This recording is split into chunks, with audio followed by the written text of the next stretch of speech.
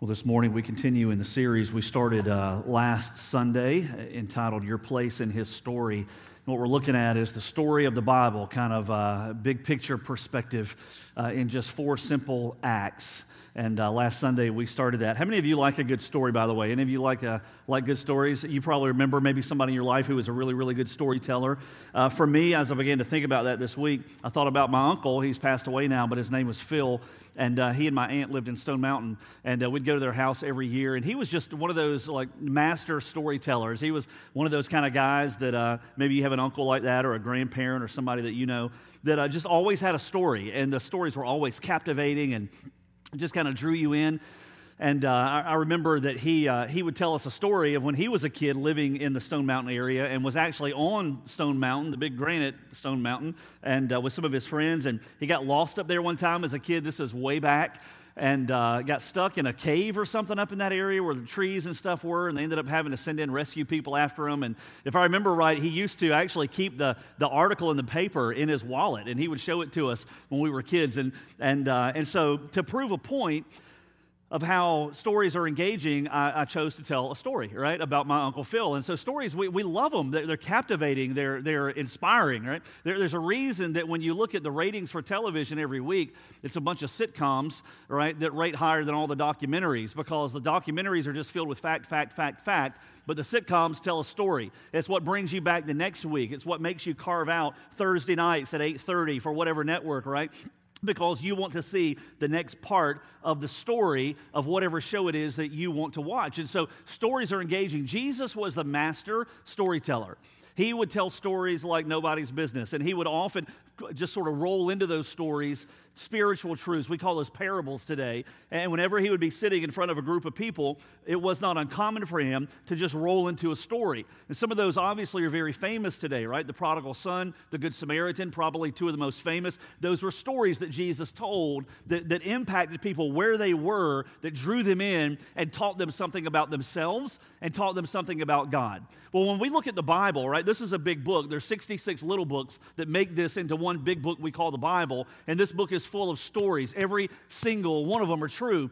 But what we don't want to miss is the fact that there is one overarching big story that goes within the pages of this book.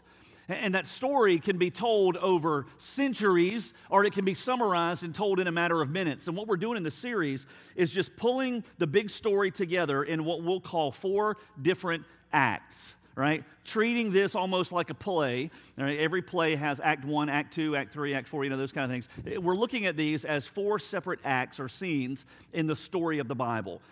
Last Sunday, we started with Act 1. We called that creation, all right? And one of the things, I won't rehash that whole message. I believe it's on our website. But the basic takeaway from that message from last Sunday is that the creation, Act 1 part of our story, applies to every single one of us, right? We're not products of evolution. We're not products of spontaneous generation. We are products of the creative act of God, a God who has revealed himself through his word, through his creation, through his son.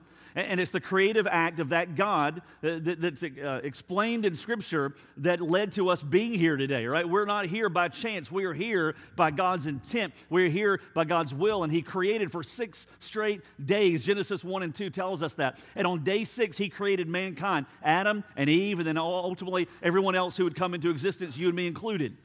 And so what we pulled out of that was that your life, because you're created in God's image, and because you bear the image of God, your life has immense value, and your life has immense purpose, right? That it's not as though you're here by chance, that God has you here for a reason. God has you here for a purpose, and that life is only going to be understood when you have a relationship with him as your creator. So Act 1 applies to every one of us here, creation. You are here by the creative act of the God who made you. And there's only one of him, and we read of him all through the pages of Scripture. Well, today we want to build on the story, and we want to add to that story. And that next step is going to be Act 2. And today what we look at, right on the heels of Genesis 1 and 2, we're going to find in Genesis chapter 3, Act 2, the fall. Just as Act 1, creation, applies to every single one of us in the story that God is writing, Act 2 applies to every single one of us as well. We read of Act 2, the fall, all throughout Scripture. In fact, it's the effects of the fall, right? It's the effects of sin that largely speak to the remainder of this book called the Bible. For me, Genesis 1 and 2 comes in 4 pages, right? So this part, right, the skinny part, would be before the fall. Everything else is the outflow of what happened when man fell and our relationship with God was broken. It's God. The rest of this story is going to be God's response to that. It's going to be man dealing with the effects of that. It's going to be God coming to us in the midst of our sin. The rest of the story, in a lot of ways, is in response to this hinge called the fall. And we read of it here in Genesis chapter 3. So let me give just a tiny bit more of the backstory. So God created Adam and Eve, right? He placed them in the middle of the garden, or in the Garden of Eden, ultimately. And there'd be a tree there in the midst of the garden that God would say not to eat of, specifically. And we're going to get to that in just a second. But when God created Adam and Eve, you can imagine what it must have been like for those early days. Now, we don't know how long the time period was between the close of Genesis 1, when God created and called everything good, in the beginning of chapter 3, when Adam and Eve would finally sin. We don't know if it was days, months, weeks, years. We don't know how long that time was before Adam and Eve ultimately sinned. We have no idea. The Bible doesn't tell us what that gap was, so to speak. What we do know, however, was that there had to have been a period of time when Adam and Eve walked with God. Just kind of let your mind go through that for a moment. What that must have been like. I mean, after all, these two people were created directly by God himself. I mean, like, bing, eyes open. Hey, there's God. This is why we're here, right? And so their fellowship with God would have been incredibly close. I mean, closer than anything you've ever experienced. They lived in a place of perfection. They themselves were perfect. God was there. Based on what we're going to read in a moment in Genesis 3, we can assume that they literally walked with God every day, right? They spent time with him. It was unbroken fellowship. Can you imagine the joy that was in their lives? There was no stress. There were no difficulties in life. There was no sickness to deal with. The things that weigh you down and that just kind of put you over the edge, none of those were issues for them in the garden in the very early days. That was that was life as they knew it, day after day after day. They walked with God. They walked with God closely, and they walked with God deeply. But what we find here in Genesis 3 is the entrance of a new character into this true story.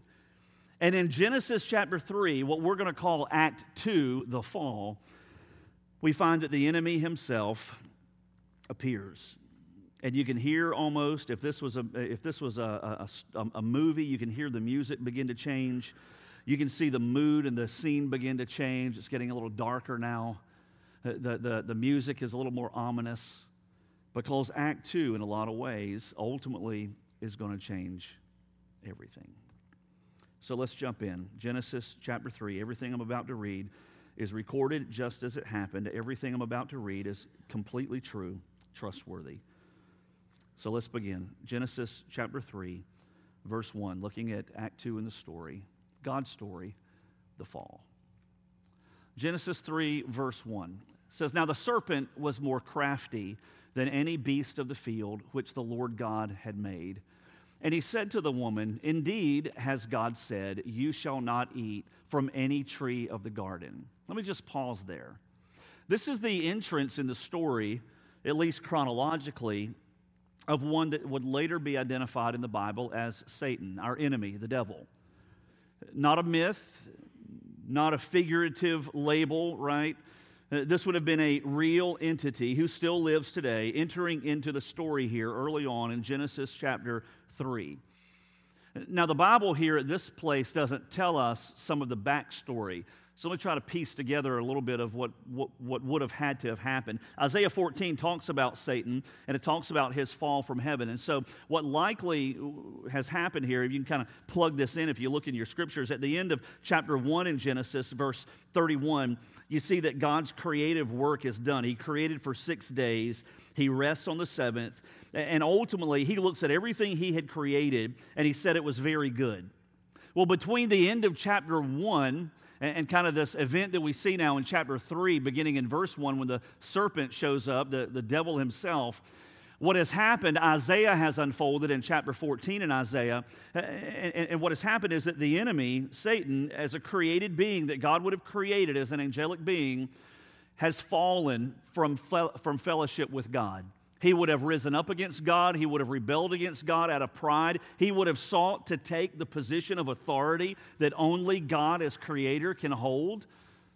And ultimately, as a result of that, God would have applied his authority. And as we can read in Isaiah 14, he would have put him and a certain other number of angelic followers also out of heaven.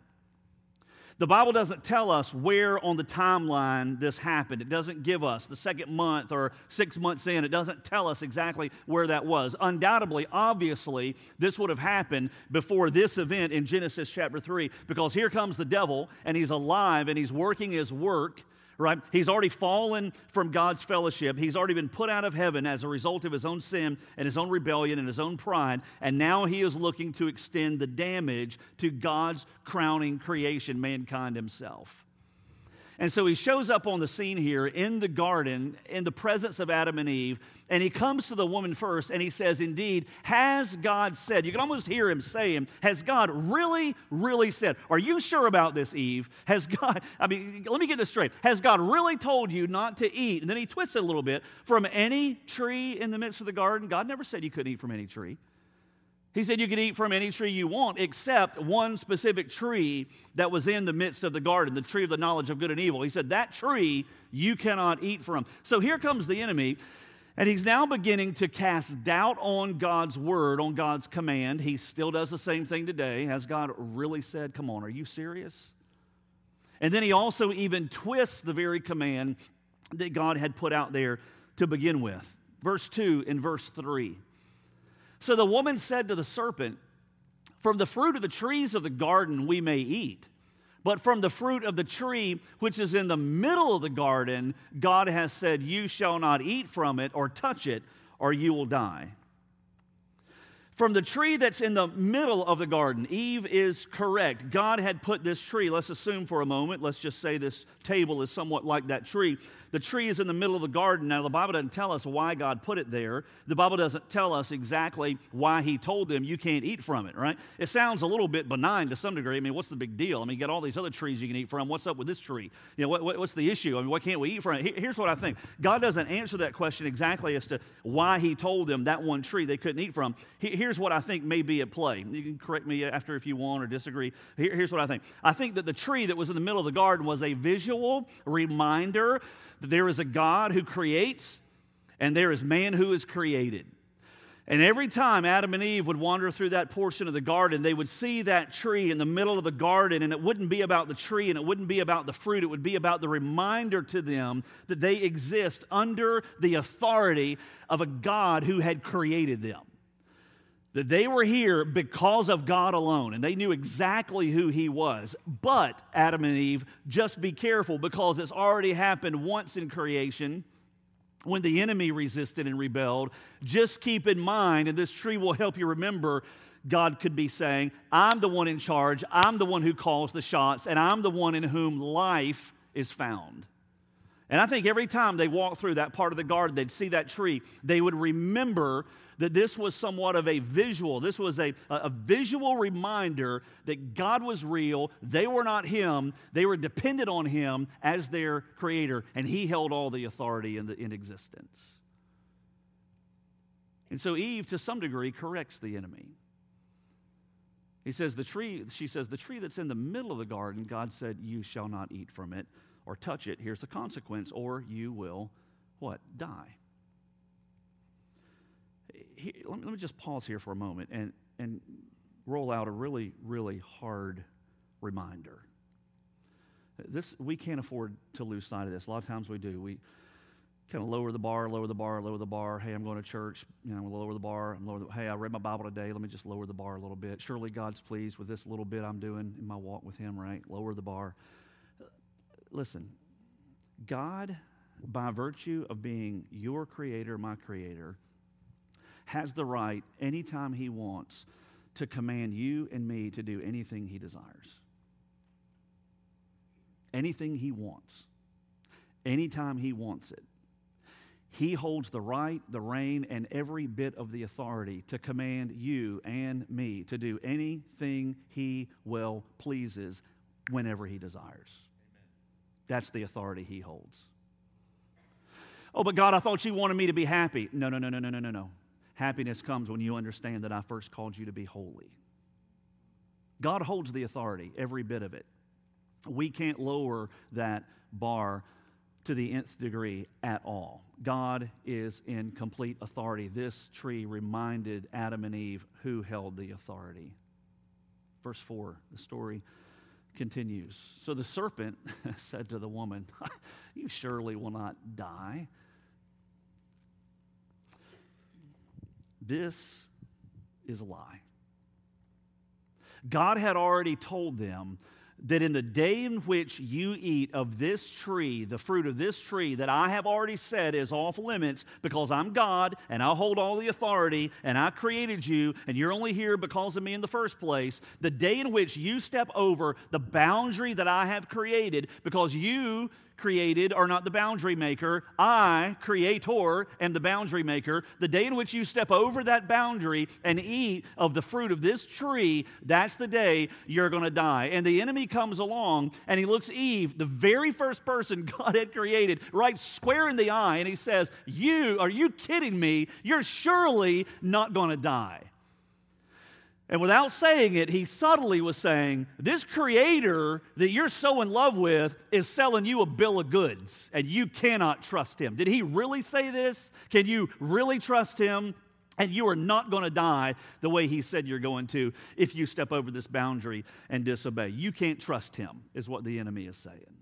And listen, he does the same exact thing still today. He is still pushing his lies. He is still pushing his agenda. Jesus knew exactly what the enemy was about. Look at what it says. You don't have to turn there for the sake of time. John 8:44. Jesus is going toe-to-toe during his ministry here in John 8. And he's going toe-to-toe with a lot of religious people who rejected him as the Messiah.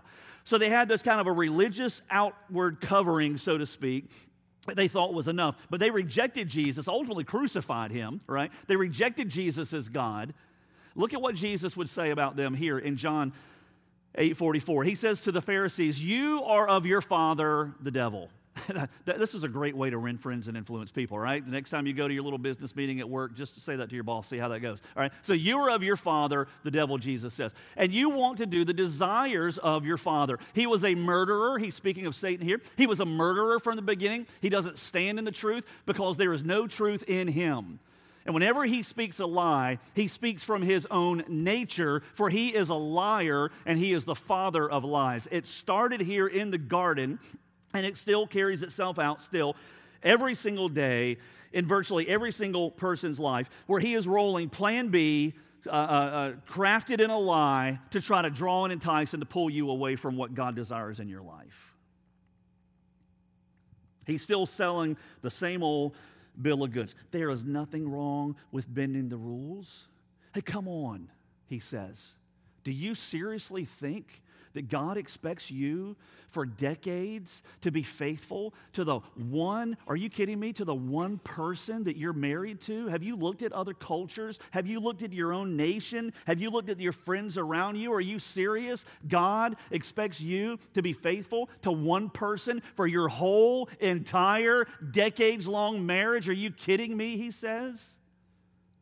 Purity. He says, don't even get me started on purity. You see the boundaries that all your friends are stepping over in the workplace, and they don't have ethical boundaries. You look at your friends on your campuses, they don't have any more moral boundaries. Are you kidding me? You see how much fun they're having? They're living in huge homes because they moved the lines of ethical purity. They seem to be so happy they've got all the friends because they stepped over that line of moral purity. Are you kidding me? You're going to try to live pure in this world? Have you looked at this world in which you live? You can't do it, and God doesn't even expect it, he says. And he lies. Love your neighbor as yourself? He whispers in your ear. You know what your neighbor does? He cuts one whole foot over into your property when he cuts his grass. You know why he does that? He thinks it's his yard. You can't trust him. You can't love it. You know what? Remember your cat that died 4 years ago? I bet it was your neighbor. You can't love him. You love your neighbor. Are you kidding me? And he rolls these lies, little by little, And we miss it. We're looking for the red jumpsuit and the pointy ears and the pitchfork. We miss it. And he sells another bill of goods as he pitches another lie, just like he did in the Garden of Eden, as he works his craft. Verse 5. This is the enemy speaking still to Eve. For God knows that in the day you eat from it, the day you eat from this tree in the middle of the garden, the day you eat from this tree where your God, your Creator, told you that when you do it, you're going to die, you're not going to die, that God knows. He knows this. He is aware of this already. He's been holding this from you. God himself knows that in the day you eat from it, your eyes are going to be, boom, opened. And you're going to be just like him. You know what? The enemy told a little bit of truth there, didn't he? But as is always the case, it wasn't the full truth. It was enough to deceive and to cover the lie. You will be just like God, knowing good and evil. There is a vast difference between the patient who has that incurable disease and the one or two or handful of physicians in the world who know how to manage that disease. The one is a patient who is dying from it, and the other is a physician who knows how to treat it. They both know the same disease, but they know it from vastly different perspectives. God knows good and evil. He knows evil because he is the one who ultimately would die to remedy it for those who trust Jesus. Adam and Eve were about to learn evil as the patient who is going to die from it. But there's something else going on here under the surface that's interesting. And this is the takeaway that I want you to jot down this morning. And every time temptation comes across our path, I hope we can train ourselves to just think through this simple statement. And the statement is this, that sin is a costly, costly search for what you already possess in Christ. That doesn't apply to everybody here, only those that have given your lives to Jesus. But if you've given your life to Christ and you've trusted him for forgiveness and for salvation, and you're walking with him in relationship, for you, sin is a costly search every single time. It's a costly search for what you already possess in Christ. Here's the intricacy of this particular verse. Let's go back again to verse 5. Here's what Satan says. For God knows, Adam and Eve, that in the day you eat from it, your eyes will be opened and you will be like God. You're going to be like him. He didn't say you're going to be God. He said you're going to be like God. Here's what Adam and Eve should have said to him, sent him packing on that very moment. Here's what they should have said, right? Easy for us to say. We don't even do this ourselves. Here's what they should have said in hindsight. They should have said, oh, serpent, oh, devil, what you don't understand is we are already like God. Genesis 1:27, in his image he created them, male and female, he created them. They already bore the image of God. They were already like God. No, they were not God. No, they were not infinite and eternal. They were created at a point in time by their Creator. But still, by virtue of God's intent and God's will, when he created them, the Bible says he created them in his image. They already possessed the image of God. They were already created in the image of their Creator. And when the enemy comes along and says, hey, just step over this boundary, commit this sin, eat this fruit, disobey in this area, and you're going to be just like him, they were already like him. Every time we sin, man, I'm telling you, starting from up here on this platform to the back row and all over this world that God has made, every time we sin, if we can just boil it down to say, why did I do that?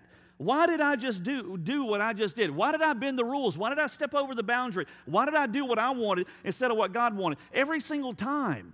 If we just think it through after the fact, what we'll find is we were looking for something that God has already given us in Christ. Colossians chapter 2, verse 9 and 10. Look at what it says on the overhead. Paul writes, hundreds of years later, he says, for in him, in Jesus, all the fullness of deity dwells in bodily form, and in him, in Christ, you have been made complete.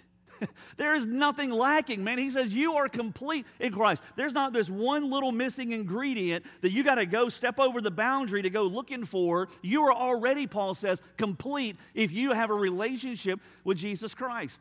Ephesians chapter 2, look at what it says here, chapter 1, look at the next slide.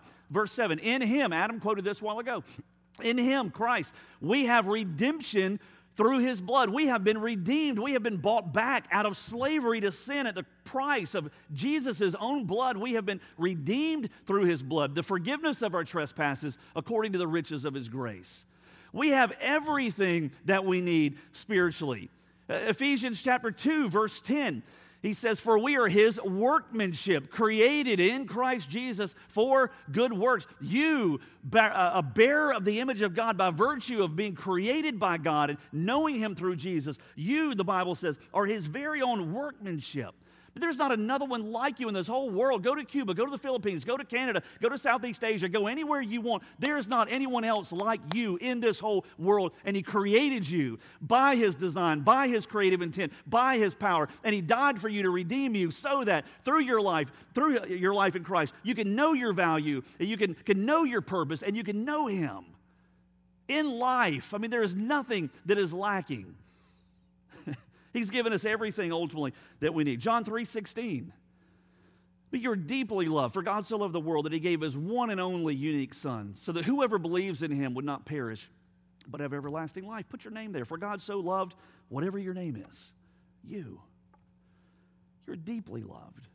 You don't have to step over some boundary to earn somebody else's love. And if anybody ever tells you, students, if anybody ever tells you, you got to do this or I'm not going to love you, send them packing and say, that doesn't even matter because I'm already deeply loved by the God who made me. That's what the Bible says. This is the truth of Scripture. We already have all of this ultimately in Christ. Psalm chapter 23, verse 1. I just did a series on Psalm 23, the 23rd Psalm. The Lord is my shepherd. I shall not want. Listen, this is so true. If you don't have it, you must not need it, right? If you have a relationship with Jesus and you don't have it, you must not need it. I don't have a house in the mountains. Apparently, I don't need one, all right? Because what God's already given me is just fine.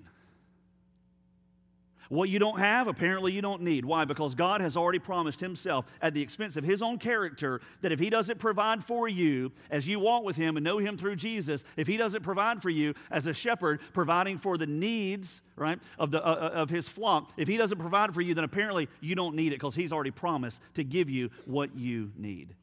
Delight yourself in the Lord, Psalm 37, verse 4 says, delight yourself in the Lord, and he will give you the desires of your heart. That's not a big cha-ching. If I just get happy in Jesus, then I'm going to have, I'm going to hit the lottery and have all this good stuff. No, delight yourself in the Lord, and what often happens, I can be exhibit A to this, because I never expected to go into ministry, didn't even want to necessarily as a vocation. But when we delight ourselves in the Lord, what often happens is God changes the desires of our heart to match up with what his desires are for us.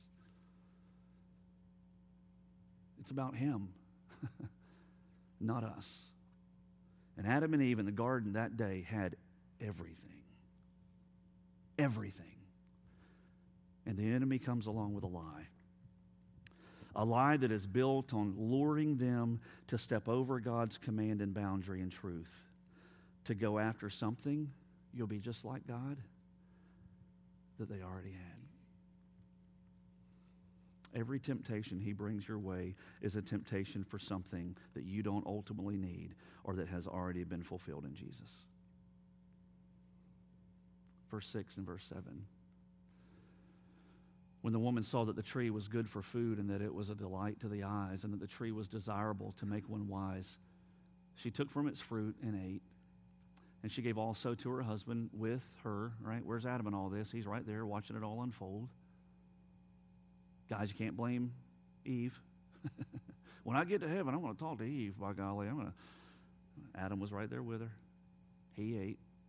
And the eyes of both of them were opened, and they knew that they were naked. And they sewed fig leaves together and made themselves loin coverings.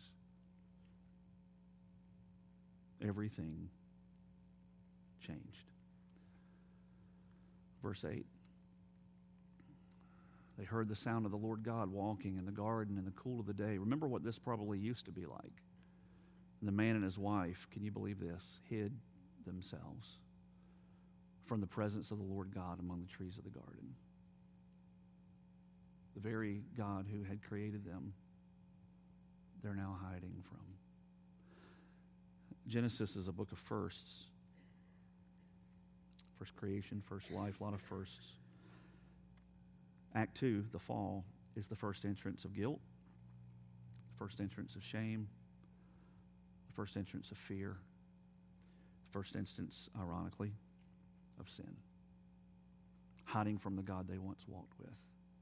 You know, there's some today, it's a small miracle perhaps for you that you're here because you've been hiding from God for a while, because there's something in your life that you know God doesn't desire and you haven't been willing to put it down.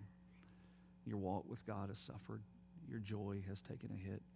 Your peace is non-existent. You've tried to cover it over. You're not the first. Verse 9 through verse 12. The Lord God called to the man, and he said to him, "Where are you?"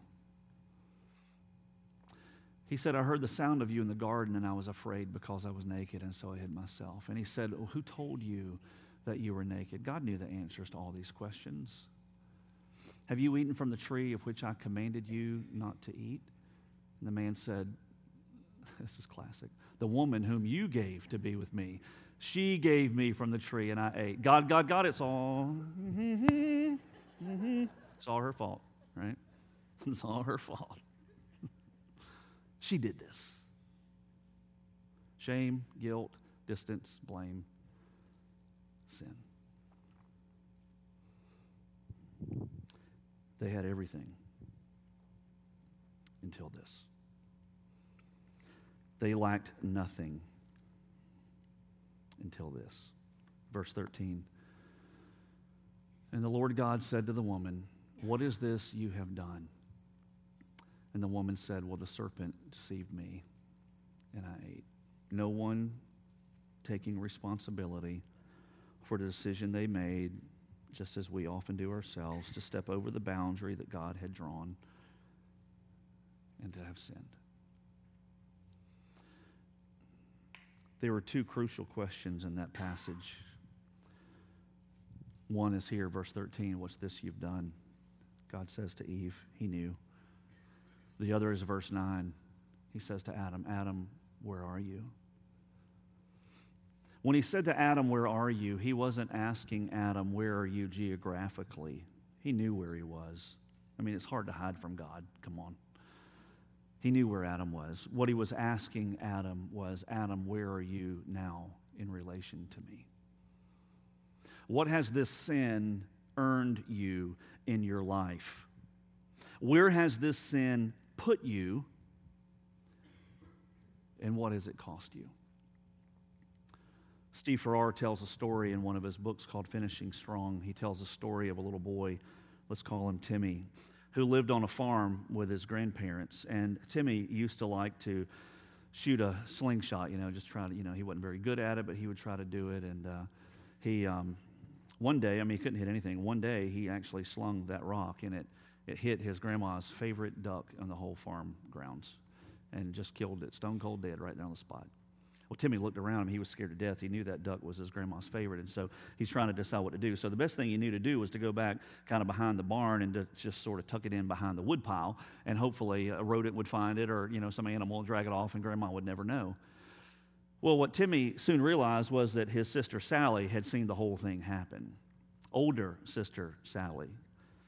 And so that night when they're at dinner, they're finishing up, and Grandma says, "Timmy, or Sally, why don't you come and help me do these dishes now that dinner's over?" And she said, "Oh, Grandma, Timmy's going to do dishes for me tonight, right, Timmy?" And she looks at him and whispers, "Remember the duck?"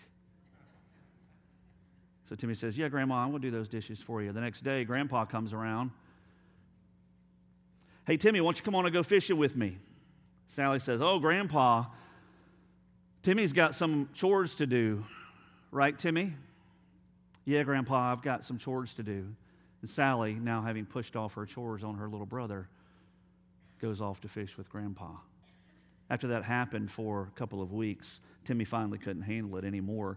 He comes to his grandmother And in tears, he says, Grandma, I have a confession to make. Your favorite duck that was killed a couple of weeks ago, I hate to tell you this, but I'm the one who did it. I knew better, and I didn't know that was going to happen, and but it's my fault. It's my responsibility. Just busts into tears crying. Grandma says, Timmy, gives him a big old hug, says, honey, it's okay. I forgive you. And by the way, I saw the whole thing when it happened. I was just wondering how long you were going to let your sister hold this over your head. For some of you today, man, you've been a slave for far too long to a sin that's going to get you nothing but a lot of heartache. And for some here today, perhaps just based on the sheer size of the number of people that are here, there are some really hard decisions that need to be made. To drive a stake in the ground and to say, today, as a follower of Jesus, this sin ends. And to find the truth of 1 John 1:9 that says when we confess our sins, he's faithful and just like that grandma, to forgive us and cleanse us of all unrighteousness. And what happens is that the guilt and the shame that the enemy doesn't tell you about ahead of time gets left as we walk on in life because of repentance and because of the price that Jesus paid. So what sin needs to go for you? Maybe God calls your name today and says, where are you today in relation to me? And maybe, just maybe, he calls you out of his grace to turn from that sin and to come home.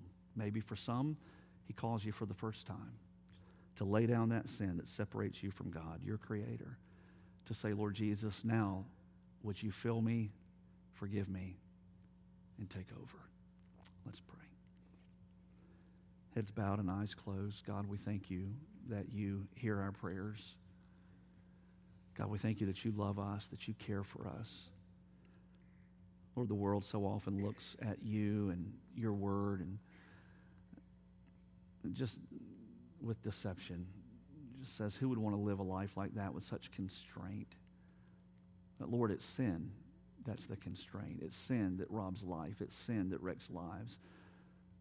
And Lord, you took the cost of it yourself to set us free and to forgive us. And today, God, I pray for those here this morning that have never made the beautiful discovery of what it means to be in a relationship with you. And Lord, I pray right where they sit today that they'll make the decision that many others have made, even in this room, to tell you, Lord Jesus, that the best they can, they lay down their sin today, and that they would invite you to come in and forgive and to take over, to forgive them and to save them and to keep them from this day forward, that they would follow you the best they can. And Lord, for those that are in this room that have already made that decision, God, we all still wrestle with temptation and sin. Not a one of us here is without sin. Every one of us will step out of this place today, and before our heads go down, lay down in the bed tonight, we'll have dealt with some form of temptation. But God, thank you that we don't have to be slaves there, that we can know that we're forgiven and set free, and God, that we rest in your grace. It doesn't excuse us when we fall short, but Lord, it's that grace that motivates us to live every day for your glory and to tell others of that glory or of that grace that's available for them. Lord, it often starts with a decision. Help us to make whatever decision that you're leading us to make today. May we get it right before we leave this place. For it's in Jesus' name we pray. Amen.